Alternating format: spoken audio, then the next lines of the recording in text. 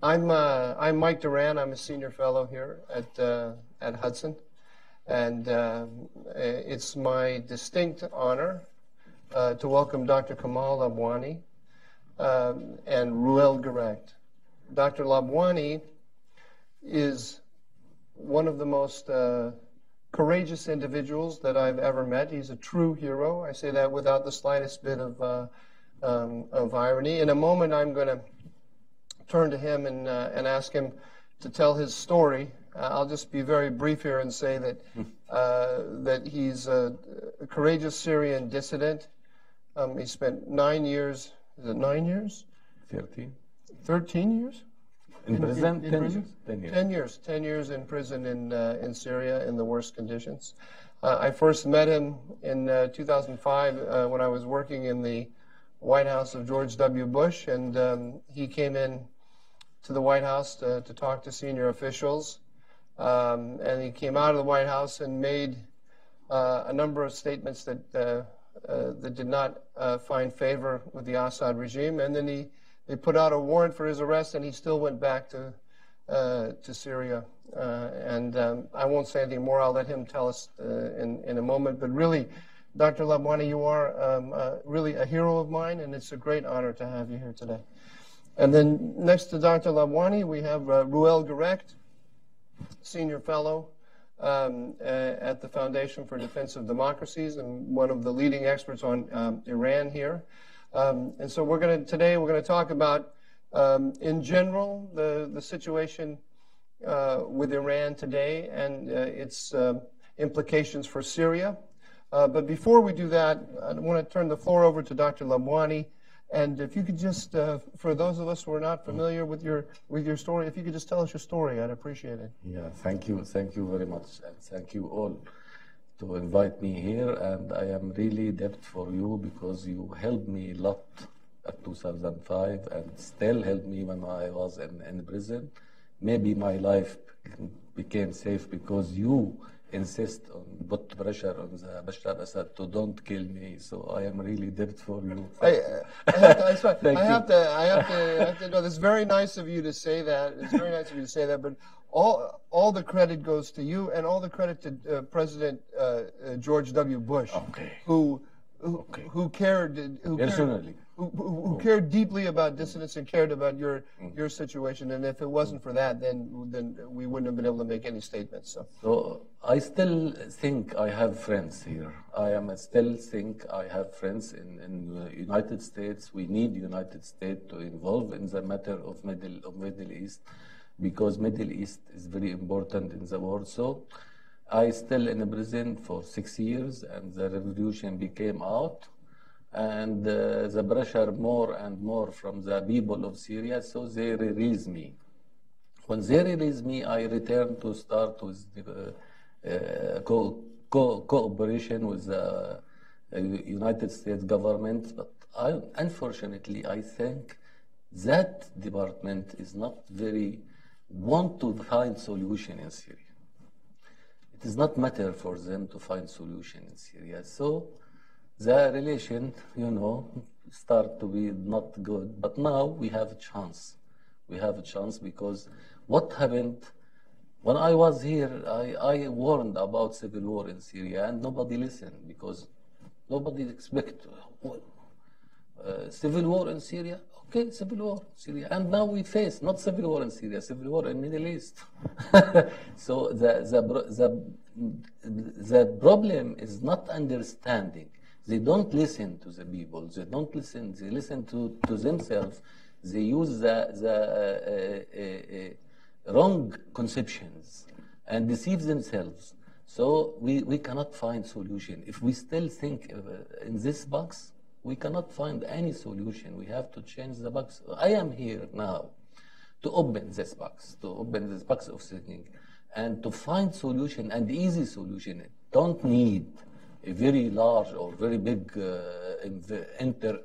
intervention, just to understand and use the tools which exist till now. Syrian people is the only one can help in the land of Syria to dismiss Iran, to dismiss the terrorists. But the Syrian people now, where Because Bashar Assad makes strategy of parallel, you know. The parallel destroys the society, destroy everything, and dismiss everybody. We haven't society. That's that. What we have now, we have gangs, we have groups, but we don't have society.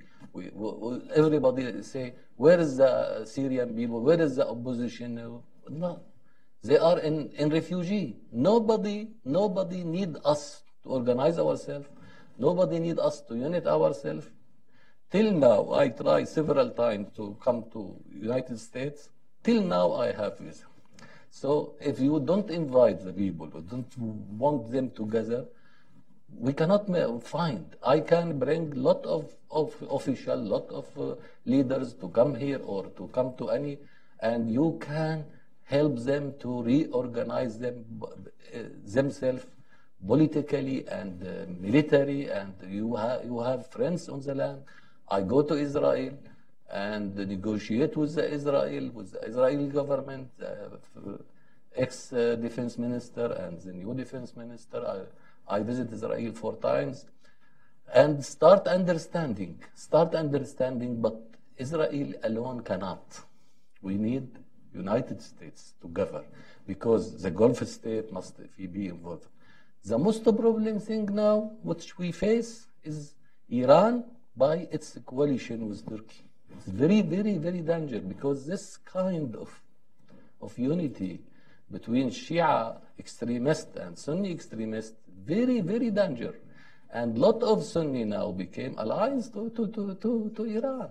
So Syria is very critical issue now to speak about, and we will return, I think. So myself, come here, just need somebody to listen.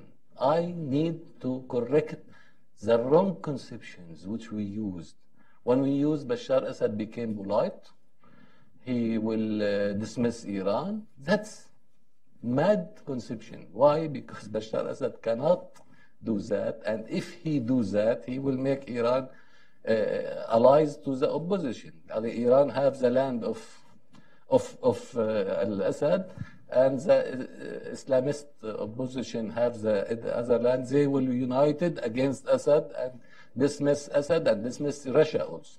Because we create the danger, we threaten the Israeli security by do nothing, by say we will not intervene. This policy is very, very bad.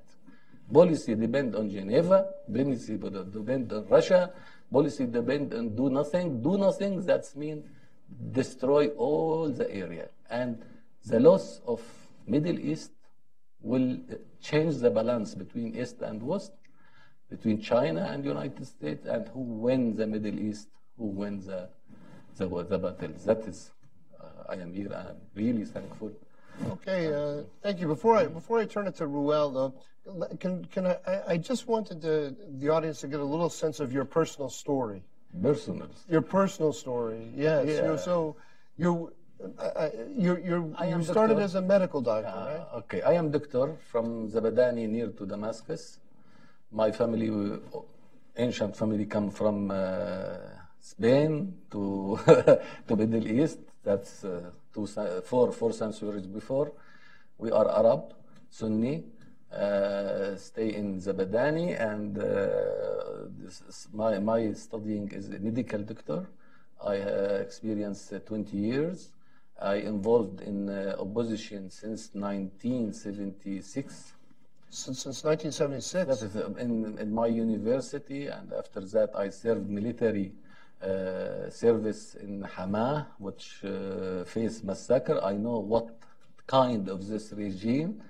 So this is when Assad, the father, destroyed Hama, 1982, and still you were working there as a medical doctor. Medical doctor in the trying to save the people who were being massacred. I cannot do anything because I was in military service. I was in military service, obliged, you have to serve 2 years in military service. I was a doctor there. So that time was, I see what happened now in Syria. What happened in Hama is example. Now happened in all Syria. So I know exactly which kind of this regime, which kind of this, what they are deal with the people. They killed about 40,000 people in 1 month. So I still thinking what we face. We face Muslim Brotherhood, the fanatic, and we face the dictator, and study the religious ideas and the dictatorship. So 20 years I am studying in my clinic in Zabadani and prepare myself till the Damascus Spring. Damascus Spring 2001. 2000, when Hafiz Assad died and his son come to power. We are republic and they make it kingdom. So we find a chance to move.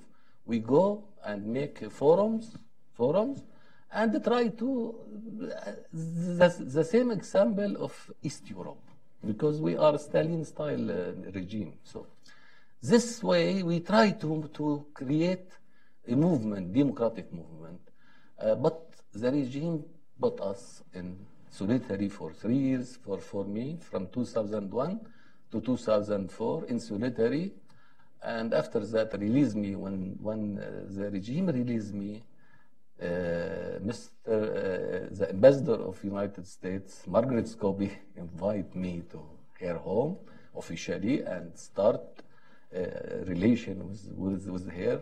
She was a very, very nice woman and very active, and she invited me officially to Washington 2005 after the assassination of Hariri. And that time they are discussing the matter of Syria, and I am coming from Syria. So I find who listen, I find who understand, I find who want to work, and you were that time. I hope the same spirits find it now, because I think the President Trump, he has dream also about solution in Middle East, and this is dream, our future. So we need peace and stability in Middle East, and we are ready now to work for this. But we need to find a team who listen, who understand, who negotiate. Well, I am ready to do that by Syrian people, with Arab also peoples, and I am friend to Israel. Publicly, I don't go inside, and I am a friend to, so I can rule this, play this rule if you want. We'll get back to the politics and all this policy in a minute. But I just want to ask you one question. When you left the White House in 2005 and you decided to go back to Syria, knowing that you were going to be put in jail, why did you do that?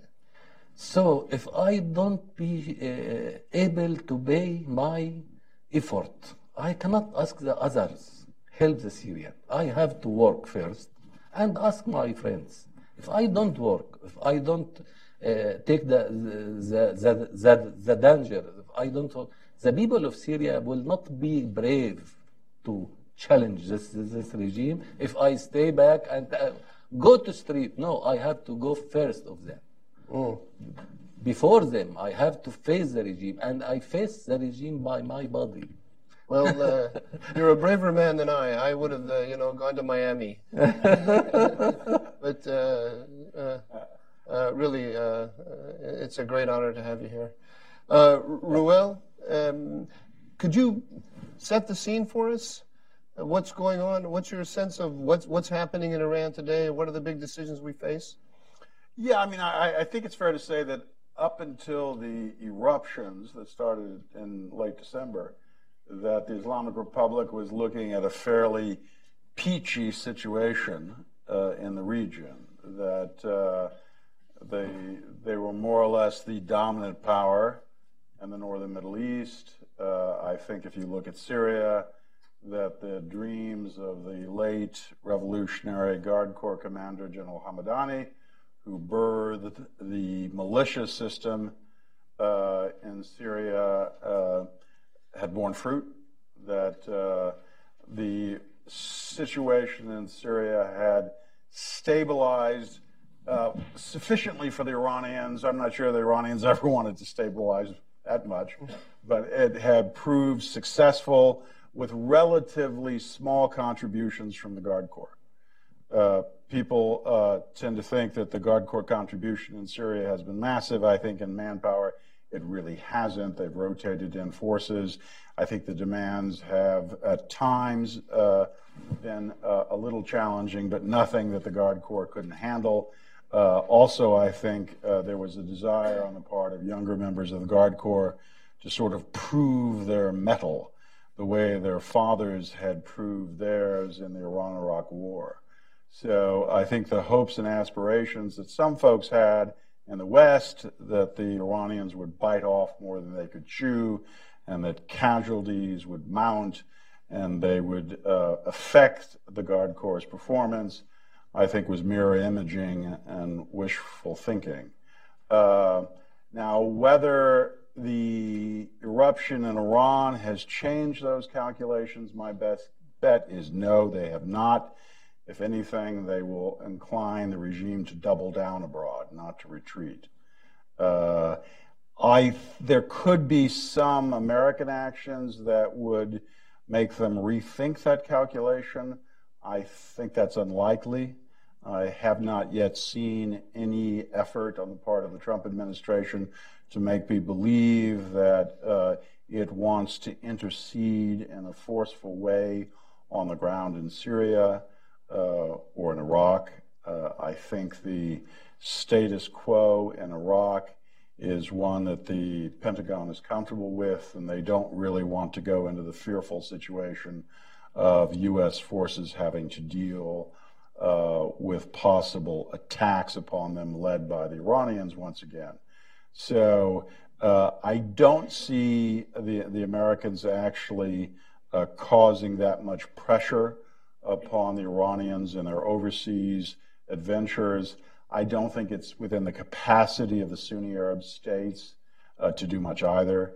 I think last January, I think there was some hope that you could have some type of an effective Sunni Arab alliance that somehow would bring pressure on the Iranians.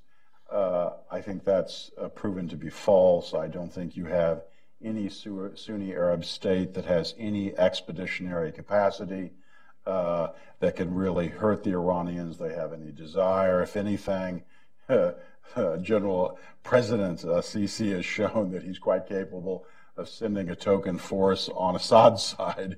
So that situation, I don't think, looks very hopeful. And again, I have to suspect that the Iranians will more or less maintain the status quo. If they need more manpower, their first choice will again to be deploy these Shiite militias that they have trained that are literally from all over the map in the greater Middle East. They are increasingly, seasoned soldiers. If they can't handle the situation, then the regime will pull in the Guard Corps. Most of the Guard Corps, by the way, is not trained, and they don't use them for riot control anyway. And I would emphasize inside of Iran, if you look at what happened in 2009, 2010, it's by no means clear that the supreme leader is confident in the performance of the Guard Corps broadly. That there was a game of musical chairs that occurred in 2009, 2010. I think the best bet on why that musical chairs occurred was because the supreme leader did not believe Guard Corps commanders uniformly showed sufficient vigor in their desire to put down the pro-democracy Green movement. Pardon me, when you say musical chairs, you mean that he had a few units that he had great confidence in, and he used those?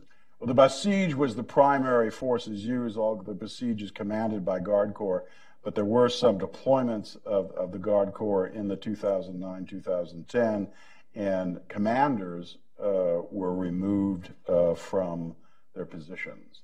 And again, it's hard to tell. There are lots of various reports, even some statements from Guard Corps officers themselves that strongly suggest that the elements in the Guard Corps were uncomfortable with crushing the Green Movement. However, in the end, they did handle it, and particularly members of the Basij, which is this mobilization force of young men who use clubs, motorcycles, etc. They proved effective in putting down the 2009 pro-democracy movement. This, I would argue, the demonstrations today are much more troublesome because they occur over a wider geographic area. The demonstrations in 2010, by the way, were not just in Tehran. They occurred outside of Tehran, too.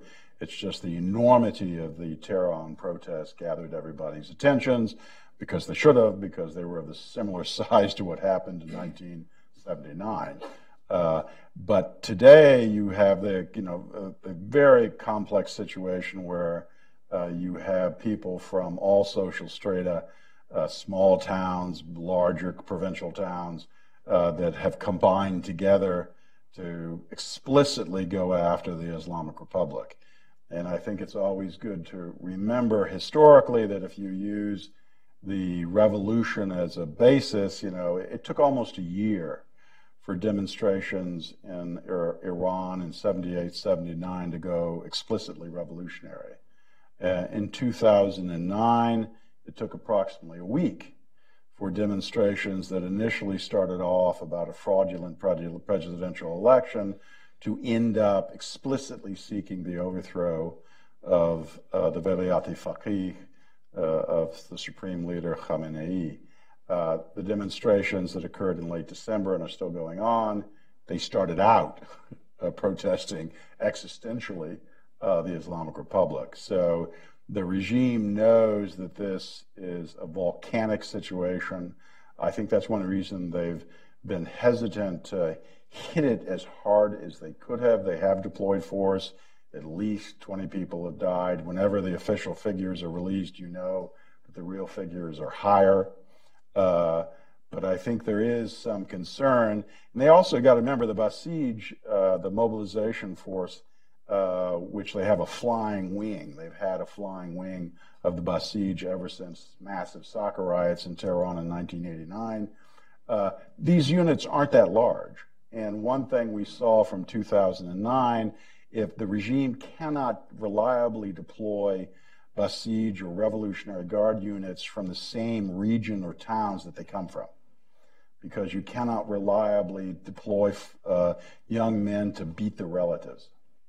So they have to be able, and this is somewhat logistically challenging, they have to be able to deploy forces from different areas to ensure their loyalty. In the past, the ones I've liked best are where they deploy Azeris to beat on the Persians, and that's actually gives some Azeris some fun.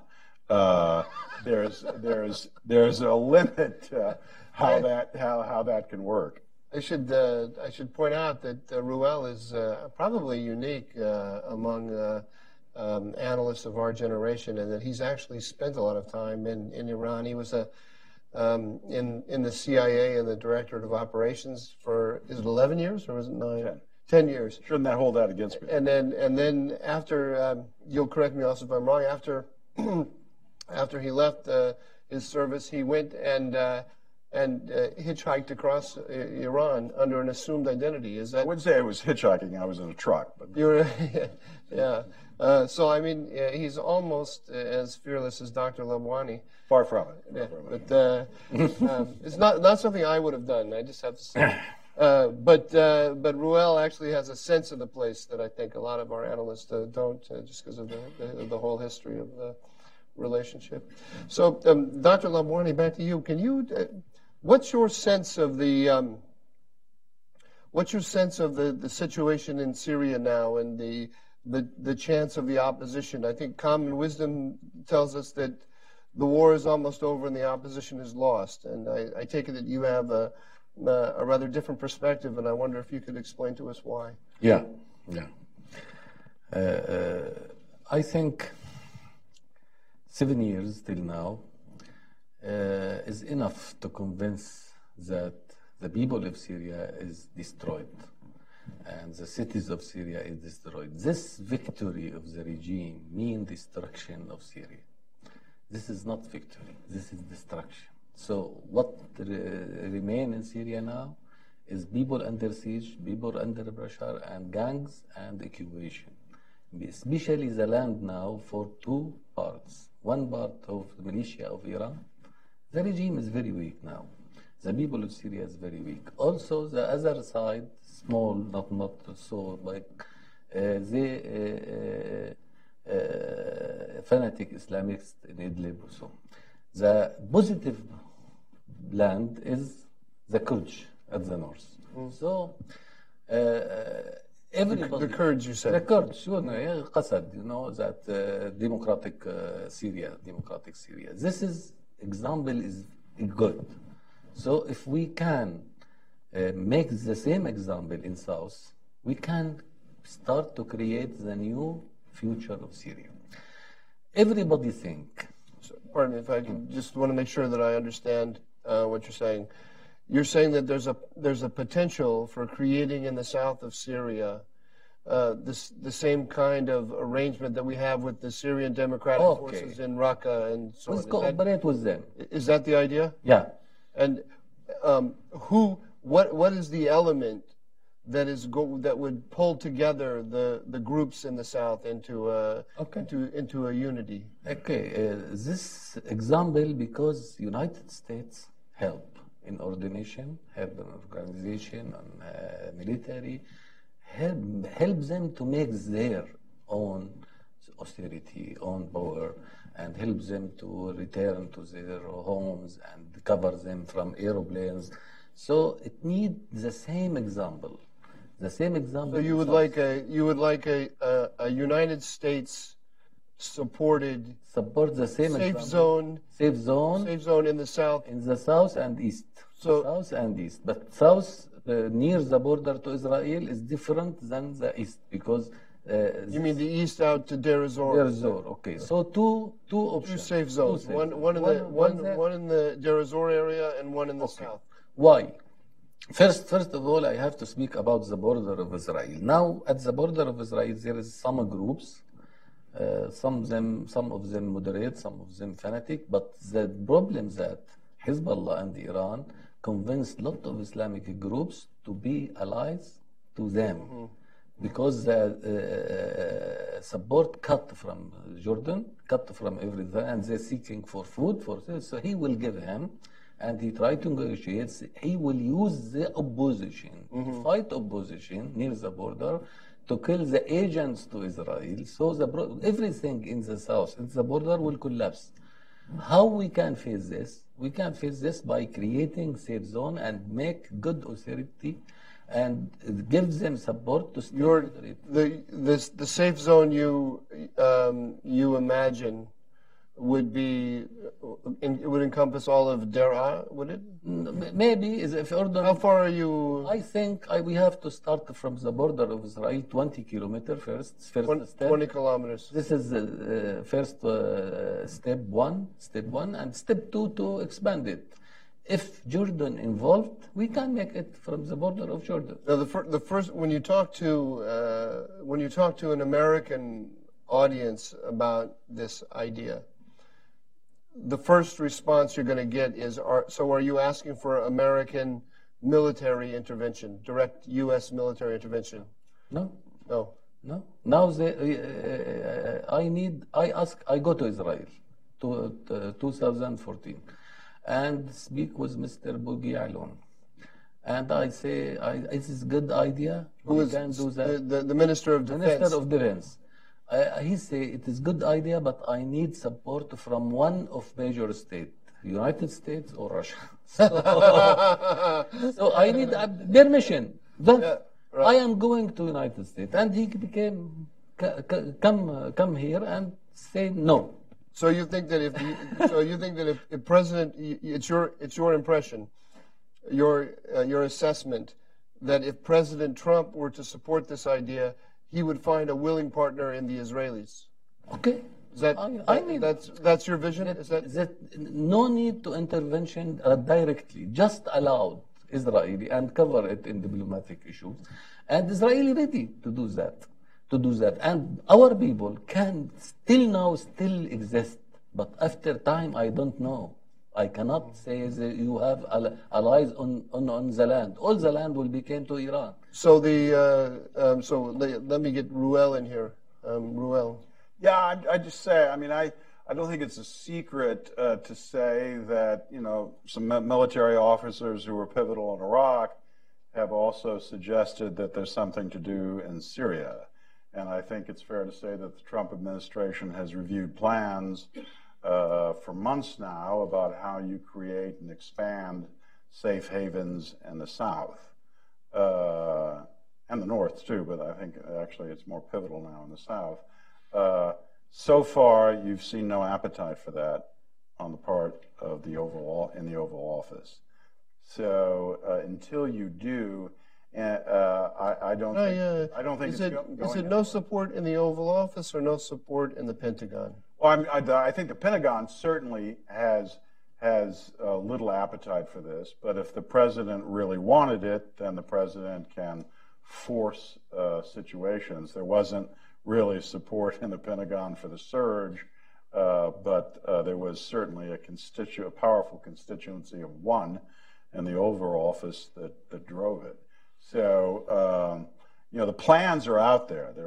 They've been thought through on how to develop a more robust safe haven that would eventually put pressure on the regime and the Iranians. But I don't think there's, as I said, I don't think there's any desire of that. And unless the Americans are willing to take the lead, unless they're willing to provide air support, which means they have to be prepared to outbluff the Russians, then I don't think this goes anywhere.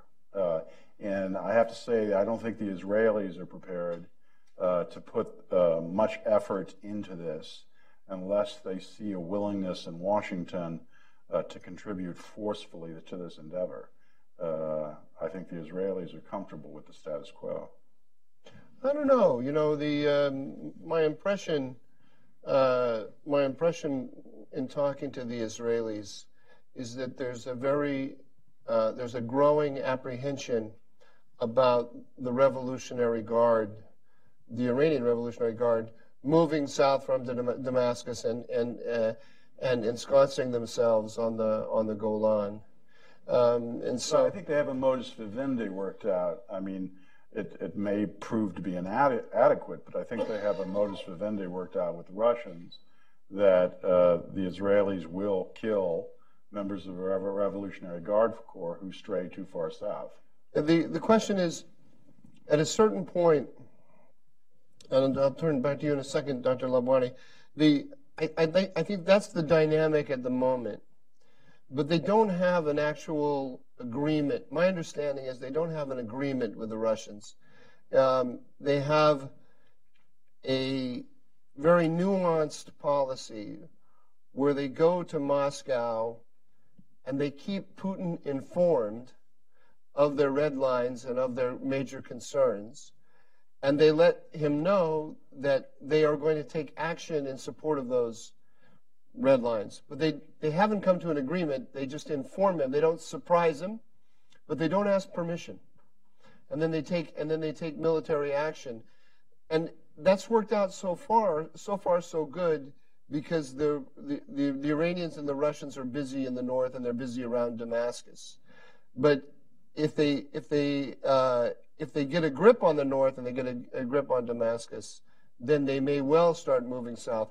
And it's not clear that the Russians are dependent on the Iranians in Syria to provide the ground forces, as you mentioned. So if at a certain point the Iranians, the last thing the Iranians want is for the world to think that you can deliver Iran through Moscow. And at a certain point, they're going to want to show some independence from the Russians. So it remains to be seen. I mean, all I'm trying to say is that I think that the situation is sufficiently fluid that you might have a change of heart or a different assessment on the part of the Israelis, particularly if there was a change of thinking about this in the White House. I agree with you we haven't seen any appetite for that. But a change, the events, as we're seeing in Iran, right? Events take place, and then people's perceptions change. But let me turn to you, Dr. Labwani, and get your sense of your understanding of the relations between Assad, the Iranians, and the Russians, and how that dynamic works. Okay. I hear from Jordanian government and Israeli military say that Bashar Assad, you have to accept Bashar Assad. Bashar Assad good on the first one alternative to make stability. And Bashar Assad became polite because he take a lesson. So these ideas, I hear. I'm sorry, Bashar al-Assad became polite? Became polite, Yeah.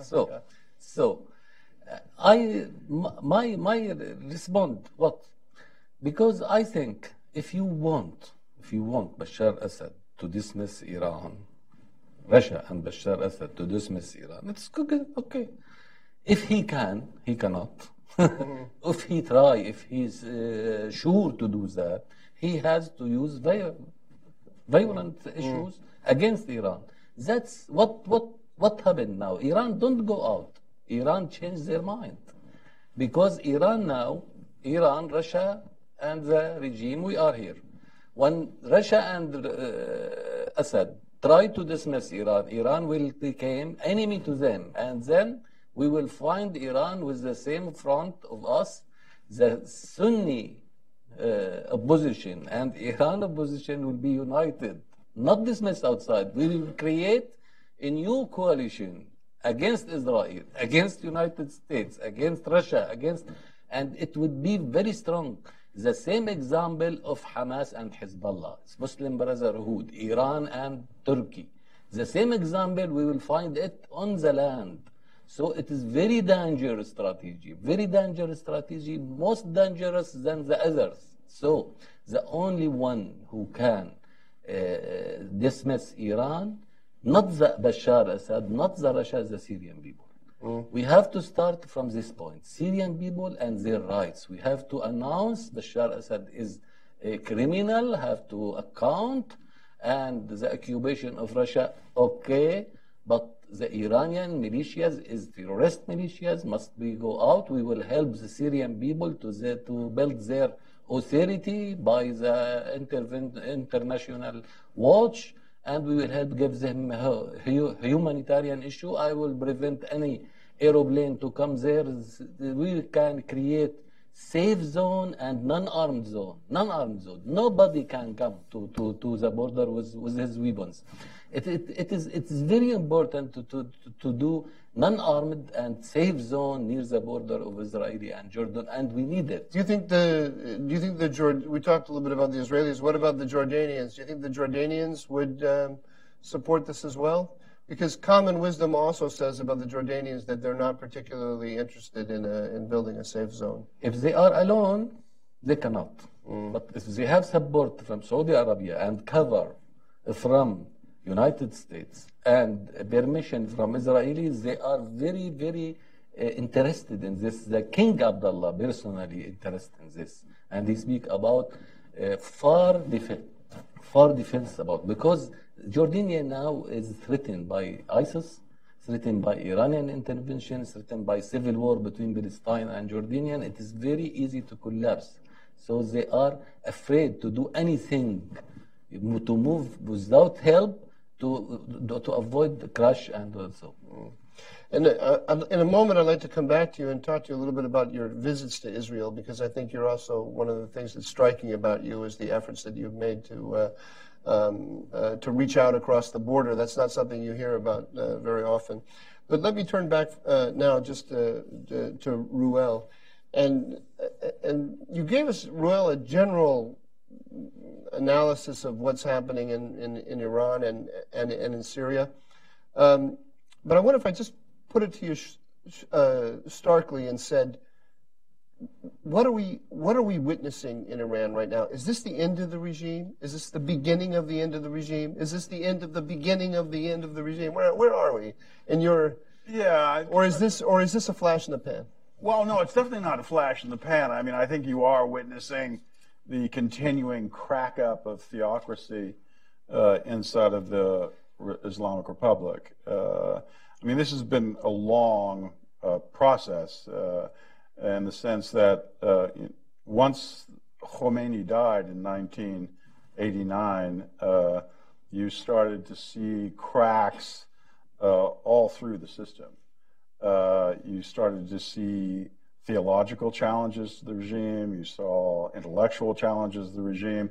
I mean, it's always good to remember that who carried the torch for the revolution in 1978-79, it was the college educated. The, quote, peasantry, the urban peasants, were considered to be retrograde. Now, it is fairly clear that the denominator for membership or affiliation or sympathy with the pro-democracy movements, Green Movement, is higher education. The regime has lost higher education, and this is after innumerable reforms of the university system in the Islamic Republic. At the same time, they're massively expanding the number of students who go to university. So no matter what they do, they're sort of breeding their own antibodies. This is a problem they can't handle. This is why they now supposedly, see their base in what they call the Mustazafan, the weak, the oppressed. But as demonstrations have revealed recently, that base isn't reliable either. I actually think scholars and lots of journalists have incorrectly assessed the differences of opinion between the Mustazafan and the college educated. I actually think they have more in common than they have differences towards the regime. So the clergy knows it's in trouble. Seminaries are in a dire shortage of men to volunteer to become mullahs.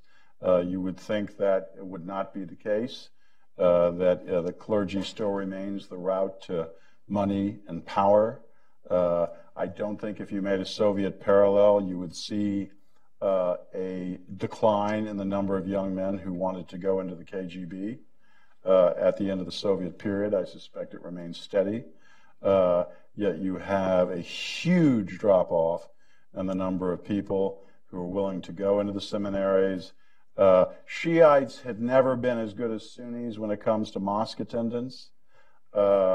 And there are very good and understandable historical reasons for that. But still, it is striking that in Iran, according to the Revolutionary Guard Corps, you have 57,000 Shiite mosques, and fewer than 3,000 are open.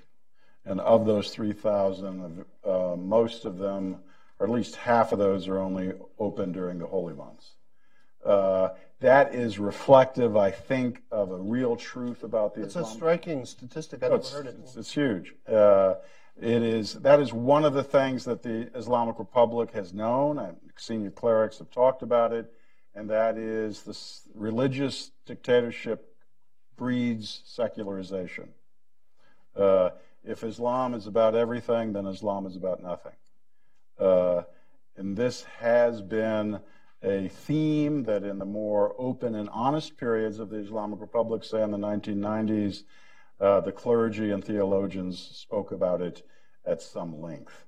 Now, the regime does have, in the person of Ali Khamenei, the supreme leader, I think he is the most talented Middle Eastern dictator of modern times.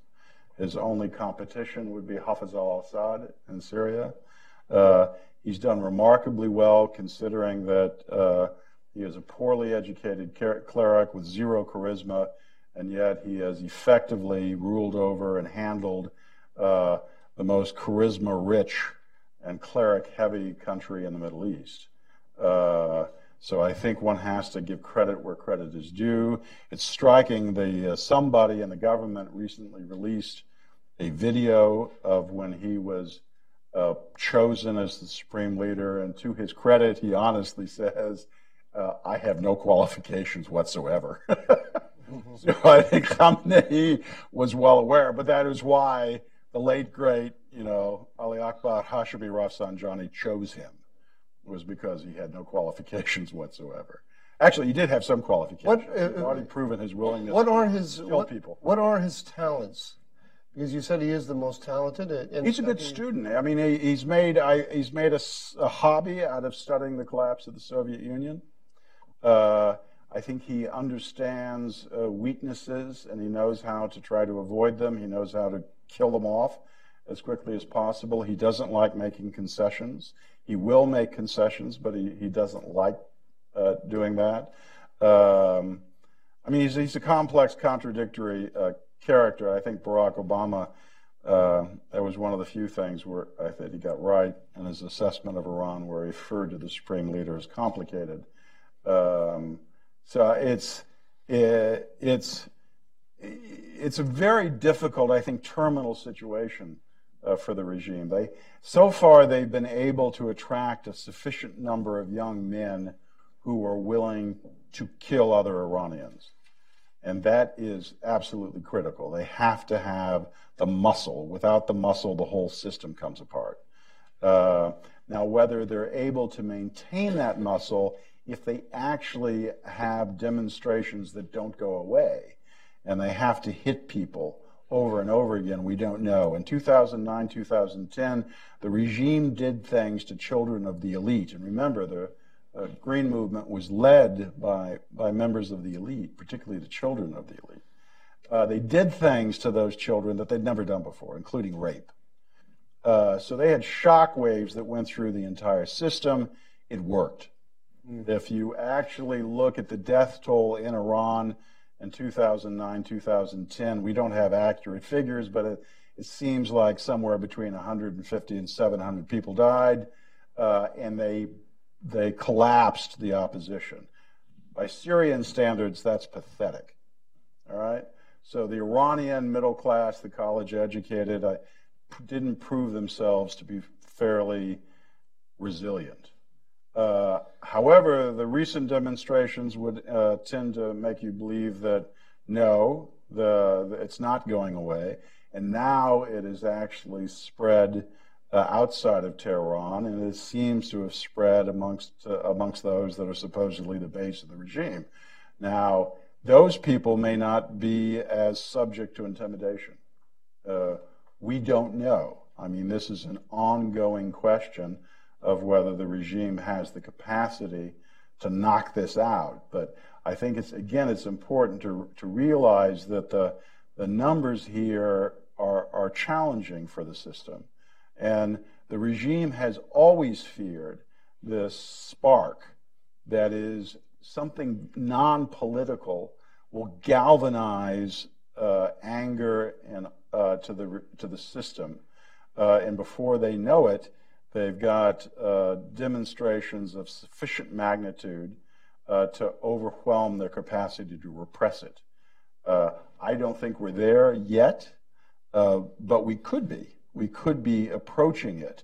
But I would just end by saying this. There is no way the regime couldn't possibly, fill up a small little stadium unless they drafted people to go there to listen to someone talk about the virtues of theocracy. All right? It's impossible now. The opposite isn't true, that if they would allow people to gather to talk about the problems of theocracy, they could fill the primary soccer stadium of Tehran and have to put up, televisions to handle the overflow. So the intellectual force is totally on the other side. That's a very bad indicator for the health, long-term, midterm, or even short-term health for the regime. Now, I would assume that if you're Dr. Labwani and you're listening to this, what you're wondering, not to put words in your mouth, but what you're wondering is, at what point does the legitimacy deficit inside Iran hamper Iran's ability to aid Assad? I mean, it's really quite striking. Two things are really quite striking. One, that this crisis inside Iran comes at the time of maximum success for the regime outside of Iran. I mean, they've had They've had under Barack Obama, they had a good run around Iraq, Syria, Lebanon, Yemen, and so on. And the other thing is, it's so striking to me to hear those protesters on the street saying no to Gaza, no to Syria, no to the IRGC, and so on. Is at this point, Ruel, is Khamenei saying, well, maybe we should pull back? Is that even crossing his mind, or is he? I mean, we don't know yet. I suspect he'll go the other direction. He'll double down on not show any weakness. Not show any weakness. Not change the argument. I mean, they do have an existential problem, and that's as the revolution has shifted from the college educated to the non-college educated. The revolution has had to seek out a new basis for foreign policy. It doesn't really, the Islamic Republic initially favored Sunnis, you might say. It was very ecumenical in its approach overseas. It wanted to think of itself as a vanguard for all Muslims and their revolution against Western imperialism. The Sunnis, they never ever forgot about the Sunnis in their propaganda. There has been a noticeable, significant continental shift in the way the Islamic Republic sells their foreign policy abroad. It's very difficult to sell an ecumenical foreign policy where you have Sunnis killing Shiites throughout the entire region. Now, even though the regime itself is responsible for part of that superheated sectarianism, it still isn't exactly a winning pitch, which is in great part, why you've seen the regime shift to explicit Shiite chauvinism and its justification for its policies abroad. And it was also an assumption that it's harder for dissidents in the opposition to attack the regime if after all, they're defending Shiites overseas. There was an assumption that the bond between Shiism and Iranian nationalism was sufficiently tight in Iran that it protected the regime from criticism that they're just engaged in sort of wanton imperialism. These demonstrations and these chants, which are widespread throughout the country, suggest that argument that they put forth is failing. So they do have a real existential problem on their hands that they can't make the Shiite argument, this Shiite chauvinism, Shiite fraternity, as a reason for why they're in Iraq, in Syria, in Yemen, and the way that they have been. So, Dr. Labwani, I wanted to bring it back to this question of Israel, and your idea about creating a safe zone in the South. It requires, at the very least, Israeli acquiescence, but I think it probably needs Israeli support. And you told us you've been to Israel 4 times. I thought it was 2. It's 4 times. And you talked to the defense minister and so on. So in a sense, you're suggesting an alliance between Syrian nationalism, Syrian populism, and Israel. And that's revolutionary. And I wonder if you could just talk a little bit about what's the reception among Syrians when you talk to them? Are they supportive of your idea? Do they shun you? It's quite remarkable. Anything you wanted to talk about that? Yeah. First, I have to speak little about Iran. Now, Iran in competition with time. As much as it paid now by expanding its influence, as much it gained after. So it is now Iran paying, but after 1 year, Iran will take resources, very big resources, and use it to convince their people. So the time is critical now. We cannot defend Iran without a coalition between who loses, Arab, Israeli, and the West. So without this coalition, how we can help the people who say no in Syria, no in Hamas, how we can help them to face the program of Iran. Program of Iran is series from the Gulf to Red Sea to Middle East to Mediterranean Sea. So the corridor between Iran and Beirut, this is important. Which weak ring is Syria. So if we make a corridor from Atanif, East Jordan, right, to Deir ez-Zor on the Syrian Jordanian border, Jordan Jordanian border, and through via the Iraqi Syrian border till we reach Deir ez-Zor. Deir ez-Zor now is part from democratic Syrian and part to ISIS and Iran and so.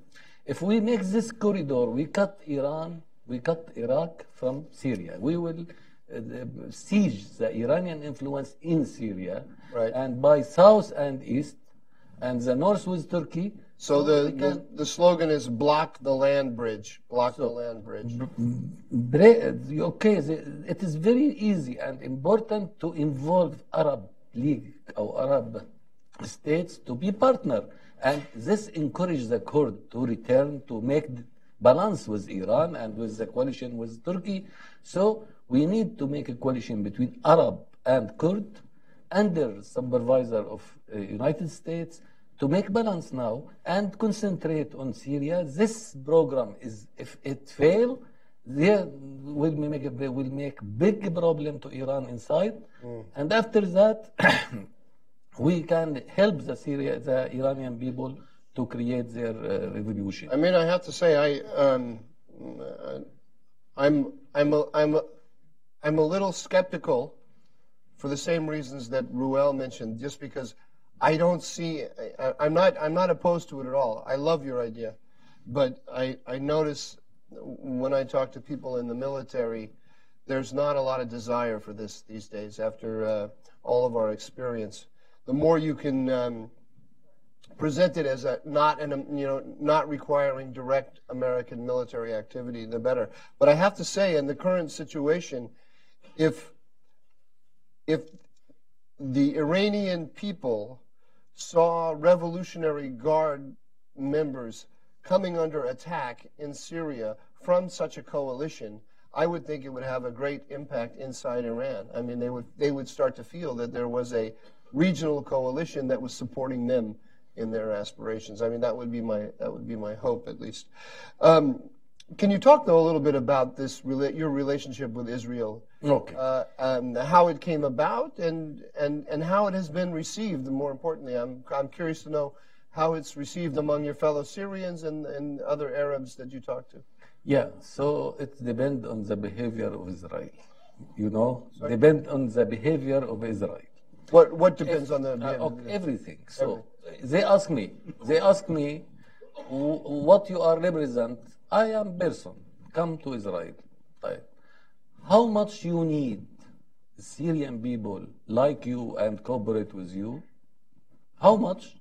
So I will give you the issues which you gain them. Syria now is blank paper. You can write what you want. Syrian people now need money, need food, need security. They are in urgent needs. It is a chance to move, to give them. I speak about good neighbors policy. Good neighbors policy by medical care, by food, by guard them. It is change the mind of the people, because nobody think the regime, Syrian Arab army killed me, and the defense army of Israel helped me. So it's time to change the people. Maybe they are not ready, but they are in urgent need. They are able to change. Maybe they are not good now, but we don't push them to be worse. We have to help them to be more. So this initiatives, humanitarian initiative, moral initiatives, it's very important to come from Israel. Now, the Israelis have a program where they provide medical care to people who come across the border who have been wounded. Limited. Did you have anything to do with that? Yes. So I now in contact with most of the groups inside the South. Everybody asked me if he wanted to go to Israel. Everybody don't mind to have support from Israel. So the situation, The people, the groups, fighters, the groups that you're in contact, these are opposition groups in the South, able now. and they're reaching out to you and saying, we want to come to Israel, and we want to. We want to if I became wounded, Yeah. I have to treat in Israel. So And this has become completely legitimate. yeah. So now I give Israeli contact with most of the leaders there, and they contact, and they know, not me, they know by themselves there is ability now to make a safe zone inside Syria with cooperation. Not the same like of the south of Lebanon. No, it's different because the local people will create their authority and will be. So this would be village by village, the local elders in the village. The local people, Druze or Sunni or Dara or anybody. Now it is suitable time to send this message that stability with Israel is make stability with Syria, make peace with inside Syria, because we suffer not from the war between Syria and Israel. The war now and the peace is not exist between Syrians. So it is not the problem now with Israel. The problem by each other. So if they help us to jump this, because this situation continue because nobody want to intervene. Nobody want. Russia intervene and Iranian intervene and the people defeated. Nobody helps them. If they have help, who help them now, he will be friend for a long time. Jewish people don't forget who helped them when the Holocaust. Don't forget that. And Syrian people will never forget who helped them now. Now, because now they are in urgent needs, and it is shame on the humanity to let the people die in this way. So it is time to see the good face of Jewish people, of Israel. It's time to initiate it. That's why I speak about it depend on Israel behavior. If Israel behavior, kill yourself. I don't mind. What's the alternative? What's the alternative? If we say we don't need to help anybody, the alternative is Iran and the gangs, Iran which make a coalition with terrorists, with Qaeda, is make a coalition with fanatic groups. And so Iran which prepare a mass destruction weapons. The program, nuclear program is mutual between Syria and Iran, Kobar reactor. Yeah. And now there is another one in Al-Qusayr.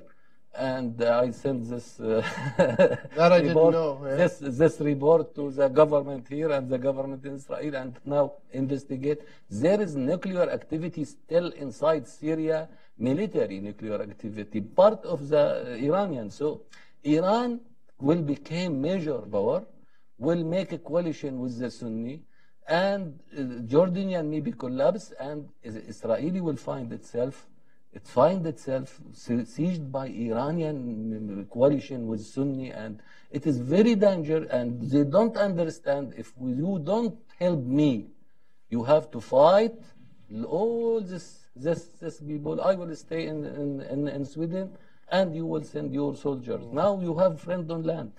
I don't think we mentioned that Dr. Labwani lives in Sweden. Yeah. So the problem now, I just need somebody to think out the enmity of 1960 everything changed. Now Syrian people now killed by Syrian, not by Israel. Israeli help him. So it is very important. I speak to the defense minister. Your medical soldiers is more power than the aeroplane, because this message, small message to the people, change the mind, change the culture, who treat them inside Israel will never shoot you any time, because you give him the life. So it is time to have the heart of the people by humanitarian issue. It is very important. Humanitarian initiative. And I really thanks Amalia and Mr. Muti because he understands this and try and pay his money for this. Thank you. Okay, well, thank you. I think with that, let's open it up to some questions in the audience. Yes, sir, over here. Wait. Ahad, I didn't recognize you. How are you? You know Ahad. Hi. Yeah. So I'm a Syrian American, and I have a question for Dr. Kamal. We spoke a lot about the possible connection between the U.S.-backed rebels, which are the Syrian Democratic Forces, the Kurds, and Syrian rebels in the south and other part of Syria. Now we did not talk about the Turkish role. Now Turkey their border with Syria, either with the SDF or with Al-Qaeda in Idlib. All the Turkish troops are not focusing on fighting Al-Qaeda or Al-Nusra Front. They're threatening to wage a war against U.S.-backed rebels, the Yes. Kurds, which I would say it's the most successful project or example in the Middle East for the United States. You have people in that part of Syria welcoming American troops, giving them flowers, and there are real coordination between military leader in that part of Syria and the U.S. officer or the Pentagon. So how can we do all of that and the president of Turkey that is playing a very bad role in putting more conflict in Syria? Yes. Thank you. Because of that, we have not to let the Kurdish area alone. We have to be partner to them and to help them. If Turkey want to fight everybody, okay. So if we work together with them and expand this example to the south, Turkey will be disinspired, cannot do anything because the Syrian people will support this. They have to fight the Syrian people, the Arab coalitions, and United States, and they despaired. So we can infect Turkish itself by federal idea. If we bring a good example of federation in Syria, we will infect them by this idea because this idea is suitable also to Turkey, suitable to Lebanon, suitable to Syria because the area is very, very mixed nations and mixed religions and mixed. We cannot create there typical nation states depend on race or depend on nationality. No. We need multinational, multicultural, multi-religious states. It needs federal ideas. So I think we can defeat them or we can prevent Turkey to do anything if we make this example to go to South Syria and we have good allies from Arab people and Turkey will be surrendered because the problem will maybe move to inside Turkey. So that's why I think if we let them alone, maybe Turkey continue. But if we help them, not only by the army of United States, by the people of Syria. So that is very important. And they have experience now. They can help us in South. And if United States accept it, we will bring the leaders there to teach the South how to teach the people in the south how they built their hostility. So I think we can do. If we have next step, we cannot withdraw. If we haven't anything, any push, we will withdraw. So let me ask Ruel if he has anything to comment on the anything in general with regard to Turkey. I know you've spent a lot of time there. And it's hard to go wrong in Turkish politics if you promise to thump the Kurds. I mean, it tends to unite people. I don't know. I mean, Turkey's is in a bit of a pickle now. They're in a rough situation because the Russians and the Iranians can outplay them with the Kurds, and now they have the Americans who are, of course, giving weaponry to the Kurds. And let us be frank, the Syrian Kurds and the distance between them and the PKK isn't a lot. So it's a hard situation. I'm somewhat skeptical about federal situations arising well after a lot of bloodshed. It's possible, I suppose, in theory. If you look at European history, I think you go the other way. That the way you get peace is through lots of bloodshed and population transfer. So count me skeptical about a successful Arab-Kurdish alliance in either Syria or Iraq, though I think it's more likely in Syria than it is in Iraq. What about President Erdogan's view of what's going on in Iran right now? How do you imagine he's assessing this from the point of view of his interests? Yeah, I mean that's a good question. I mean, it's hard for me to imagine a situation where the Erdogan looks upon the Iranians as his allies.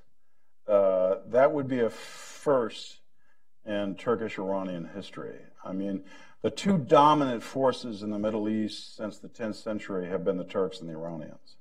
The Arabs are out of it, all right? So I don't see that competition diminishing. I think early on with Erdogan, there was this notion that the more Islamic they became, the more fraternal they could become with the Iranians. And part of that, no doubt, is true. And you could see that, for example, in the recent Zarab case in New York City, where they certainly conspired together to evade U.S. sanctions and reap tens of billions, if not hundreds of billions. I'm willing to guess that a lot of people in the audience don't know about the Zarab case. Oh, it's just it was a means, a method for the Turks and the Iranians to use the gold trade to essentially walk around U.S. sanctions on the movement of hard currency. And it was highly effective, and people made vast quantities of money. And by the way, the Obama administration was quite reluctant to actually follow up on it. But with that said, I suspect the historical differences between the Turks and the Iranians, there are different conceptions of their roles in Islamic history, the Sunni Shiite angle. It's not going to go away. This was true, before the arrival of secularism. It remains true today. I always remember fondly that, and it was a different era when I was living in Turkey, and it was the Kemalists in power, of course, but the Iranians had one plane that they would circulate all the time to Istanbul. It was the Istanbul-Tehran run, and the plane was named Kurdistan. And the Turks had this cloth diaper that they would put up on the front of the plane to hide it. So every time it would roll in, the diaper would come up and cover the cone of the plane. I think that is an honest assessment of the real Turkish-Iranian tension, and I think it's true regardless of how secular or how Islamic you are. It's there, so I don't see them being warm and cuddly, but whether they wish to work together against the United States now and then, that I can certainly see. Yes, sir. Steve Winters, independent consultant. I'd like to ask, direct this to Roel. This is a follow-up on the comment you just made. Right, if we go back into Iranian history, back to 10th century, as you said, or even if you want to go back to Persian history, but you have essentially a great power there, and now it seems to be regaining its great power status as along with other former great powers. So when you talk about the potential crack-up of the theocracy, and the effect that may have of Iran, drawing within or pulling back, it may have absolutely no effect on that at all if you interpret what's going on as this rediscovery of one's, historic role in the world.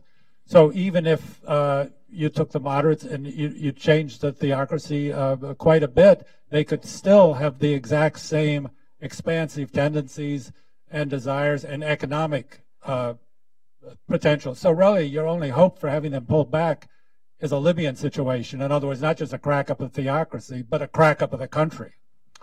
I don't see that. I don't see anything in the Iranian literature on any quarter that would make me believe that Iranian nationalism is in an expansionist imperialist age. There is no ideological component to that. And as the demonstrators themselves have revealed, they really don't want to have their money sent abroad. I think that element of modern Western culture, which has seeped and permeated into Iran quite profoundly,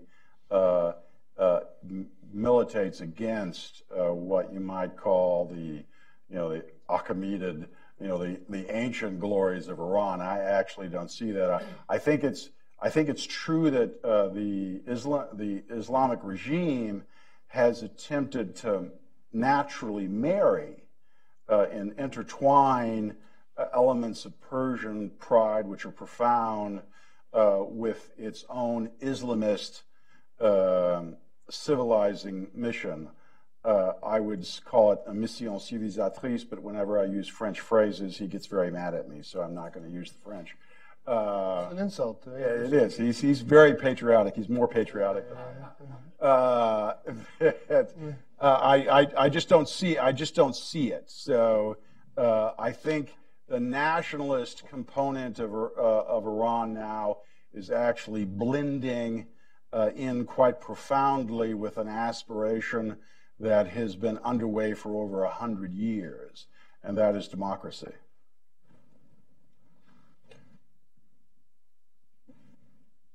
Can you wait for the microphone? Sure. Hi, again, Moti Kana. Thank you, Kamal, for the shout out. Working with Kamal on the safe zone in Israeli-Syrian border in the last 3 years. Question to you, Raul. You mentioned more, and especially being an Israeli American and a Jew, it was very popular in the last 2,000 years to kind of anti the Jews or the Israelis in the last 70 years. Is the Iranian more shaken within Iran, and the Israeli publicly supporting that? Do you see, and you mentioned there's more, they will double down the Republican Guard, is again working with Kamal on the safe zone. Do you see the Iranian approaching the Israeli border on the Golan Heights? As I saw 2 weeks ago, Beit Jan collapse and some Sunni group start looking into towards partnering with the Iranian, similar to the Hamas in Gaza. Would you see the Iranian on the Israeli border in Quneitra anytime soon? There's more pressure on the Iranian within Iran. Yeah, my guess is no, because they have other issues in Syria at stake. However, the supreme leader and many senior members of the Guard Corps have Jews on the brain. I mean, it's just constant. And actually, one of the healthier observations you can make now is that because the regime has had Jews on the brain for so long, that the opposition to theocracy is moving the Iranians, it seems, in the other direction, that they really don't care all that much about the Israelis and Jews in general, which is great. I mean, that's a healthy evolution. I think the regime's anti-Israeli mission is part of their identity.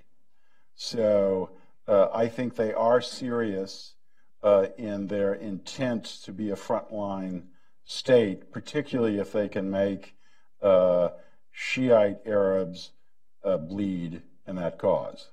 They'll fight Israel to the last leg. Yes. I think they're quite prepared to go down there. There are limitations on that. The Iranian regime is rational. They're not stupid in the sense that they do recognize Israeli firepower. So there is a balancing act here, but they're constantly, I think, will test to see what they can get away with. And I think on an emotional level, which is very, very important, when Israelis bleed, when Israelis die, it makes them feel good. What about, you mentioned that the opposition in Iran is now saying, no to Gaza, and we don't need to fight Israel. If you had to guess we're talking about the public opinion, generally speaking, in Iran. Does the average Iranian, if there is such a thing, think that Israel is its enemy? You've got the opposition, and you've got the regime, and then you have everybody else in the middle. The people in the middle, when they hear these things, what are they thinking? I mean, that's a good question. I mean, it's very difficult to assess from a distance how anti-Semitism has permeated into society and has changed the way people view Jews and Israelis. Anti-Semitism has become a common denominator of the entire Muslim Middle East, but how effective it is, how fierce it is, how brutal it is difficult to gauge. My gut feeling in Iran is that most Iranians really don't care much about Israel, in that it just isn't an issue that has any centripetal importance for them. And because the regime they dislike, if not loathe, uses it all the time to justify their actions, it uses it as an integral part of their conception of who they are in the Middle East, then that means that I think the average Iranian goes in the other direction. They can't get it. They need it in part because of Hezbollah, because the conflict with the Jews is the ladder that Hezbollah climbs to become an Arab nationalist rather than just a Shiite.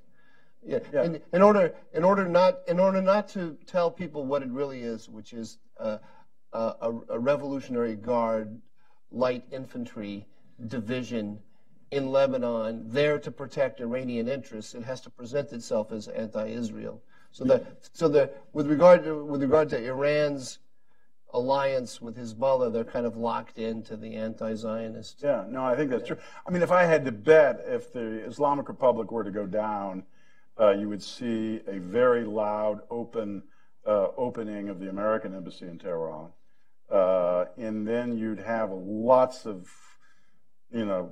questions and indigestion, and probably a quiet opening of the Israeli embassy.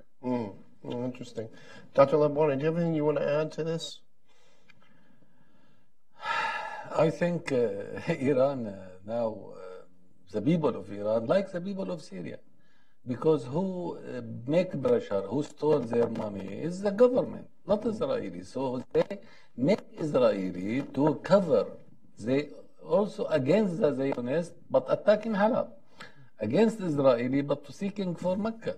So they announce Al-Qudus and go to Baghdad and Mecca. So that is big lie. This big lie now start to broken.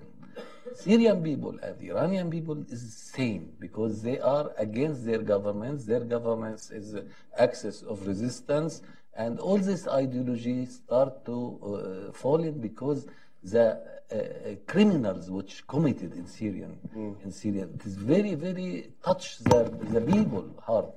So that is makes the Iranian people sense our suffering from their soldiers and start to think in the same way we start to think. As I go to Israeli and jump all this enmity, they are able to do that if they have a chance to do. You never, when you went to Israel, you never feared for your life with respect to other Arabs and Muslims, that they would identify you as a traitor and...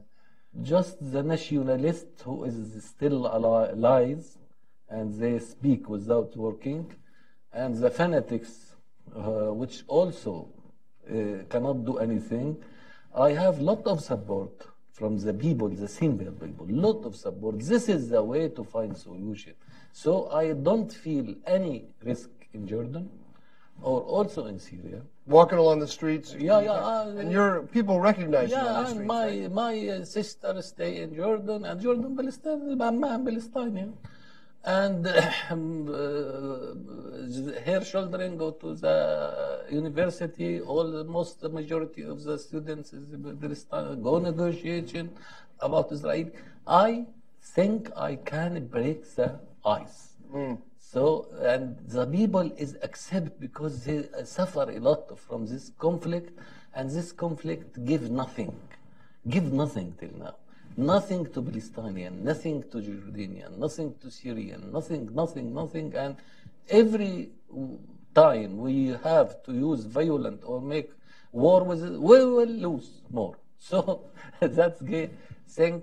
No, we need to cooperate with Israel to create a new future, new minds.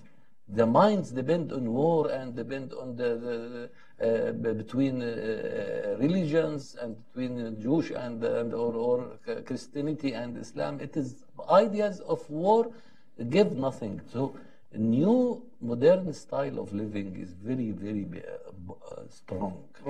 Very strong inside Iran and inside, and change the minds. All the new generation take their culture not from their family, from the internet. So you know that now we are there is revolution in Middle East because internet, not because the situation same since 40 years. But why we now have this spring of internet, Facebook and social media and Wikipedia, and so that is. I think there is a new chance to change all the mentality, historical mentality. Now Turkey with Iran jump all the history of conflict between Safawi and Osmani and try to make a deal with them. So don't depend totally on the old mind. Old mind is died. Okay. Look who's here, Scott Lisinski. No, we have two. Scott, your question is the last one. Make it good. Make it count.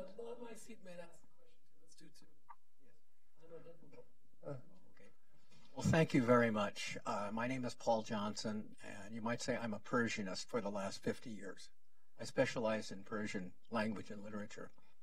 And the last time I was in Iran, or when I was in Iran in the 70s, I would go to Mashhad, and I would go to the border of Afghanistan and Iran, and I would be greeted by a contingent of very nice U.S. Army RA troops. Remember U.S. RA? You're that old? And they would be guarding the border because we had and we still have a drug problem with hashish in Afghanistan. Now, when I go there, I'm greeted by very nice U.S. Marines on the Afghani side and very nice regular Army Iranian troops stopping the trade of hashish from Afghanistan to Iran. And some of the hashish we have found, I've been told, has the, you might say, DNA of Afghani hashish. When we go south to a very nice town called... Sorry, we're at 4:30, so if you could just ask a question, I'd appreciate it. Because we're really at the closing. All right, fine. But we have American troops in Iran right now, in Zahedan. We have C-35s at the airport in Zahedan. I don't think too many people talk about this. This is what is going on with Iran right now. You can go to the... I'm looking for a question. Fine. Would you please talk about this? If you can. Thank you. We're going to have a post-conversation question. Yeah. We're at the closing here. I'm sorry, you gave up your question, Scott. Okay, quick. Quick one, yeah. Laser-like. Let it be laser-like. Laser-like. Scott Lisinski, thanks. And I met with Kamal in Israel. It's good to see you back. Why does the Trump administration, given all that we know, which is a lot about Iranian involvement in Syria, why don't we reveal a lot? And Kamal, did it come up in Israel? Why don't the Israelis reveal what we know about Iran? Given everything Ruel said about the chants on the streets in Iran, if we, in this age of information warfare, reveal the extent, the flights, the people on the ground, the finances, we know a lot. And for obvious reasons, we don't reveal a lot, but in this age of information warfare and with Iranians upset about investments elsewhere, would it help if we lifted the veil and raised the curtain on what we know about what Iran does in Syria? Okay. We got to be very, very brief. Would it help in Syria if the United States released more information? Used its intelligence to shame the regime. The people know it's shame the regime and show what the Iranians are doing and so on. Would that help? Yeah, of course. Of course, if they just help us to go to media, we have a lot of files, humanitarian files, to make everybody believe that this regime is cooperate with Al-Qaeda, cooperate with ISIS, and commit crimes, criminal crimes, and commit. We have a lot of things we can convince any court, any international society, any third body that this regime is not good, is not. But everybody now don't listen, don't need to work. Israeli also, I ask them personally, please go to media and say there is a criminal man in Syria. But justice, that will make everybody like Netanyahu in Syria. So I think why they don't speak, why they don't do more? Why? Because the politician thinking not about the nation benefits, about their benefits. There is a big problem with all the politicians in all the world. This is my impression. There is big problem with the politician everywhere, in Israeli and outside. There is big. They are not honest to their benefits, to the state's benefits. There is big problem. I think democracy must improve, must make something. The democracy now is suffering. It became old. It needs something new to have to make this authority more honest and more clear and more active and think for a long time, not think for new elections. I think this kind of democracy now became old and it has to improve. And so the problem inside the system of Israel, inside the system of not also in Arab states now, in Israeli, there is a problem. And in the United States, there is a problem. I don't know exactly what, but I think the democracy itself now is not very good. It is start to be not suitable to the development of living, or I don't know. So, Ruel, I don't think it'd make any difference at all. really? None. I was not expecting that answer. No, I don't think. I think the real issue is the United States is tired of the Middle East, and that isn't you can throw all the information that you want, and I don't think it fundamentally changes that sentiment. And certainly, shame doesn't matter. I mean, you can't shame a hooker. So, I just don't. I don't see that fundamentally changing until something happens on the ground that wakes the United States up and says, "Uh-oh, I need to come back in here, and I need to come back in with some force." I don't see this equation changing. All right. Well, with that, let's bring it to an end. And please join me in thanking Ruel Garect and Dr. Labwani for what was a very, very interesting and enlightening conversation.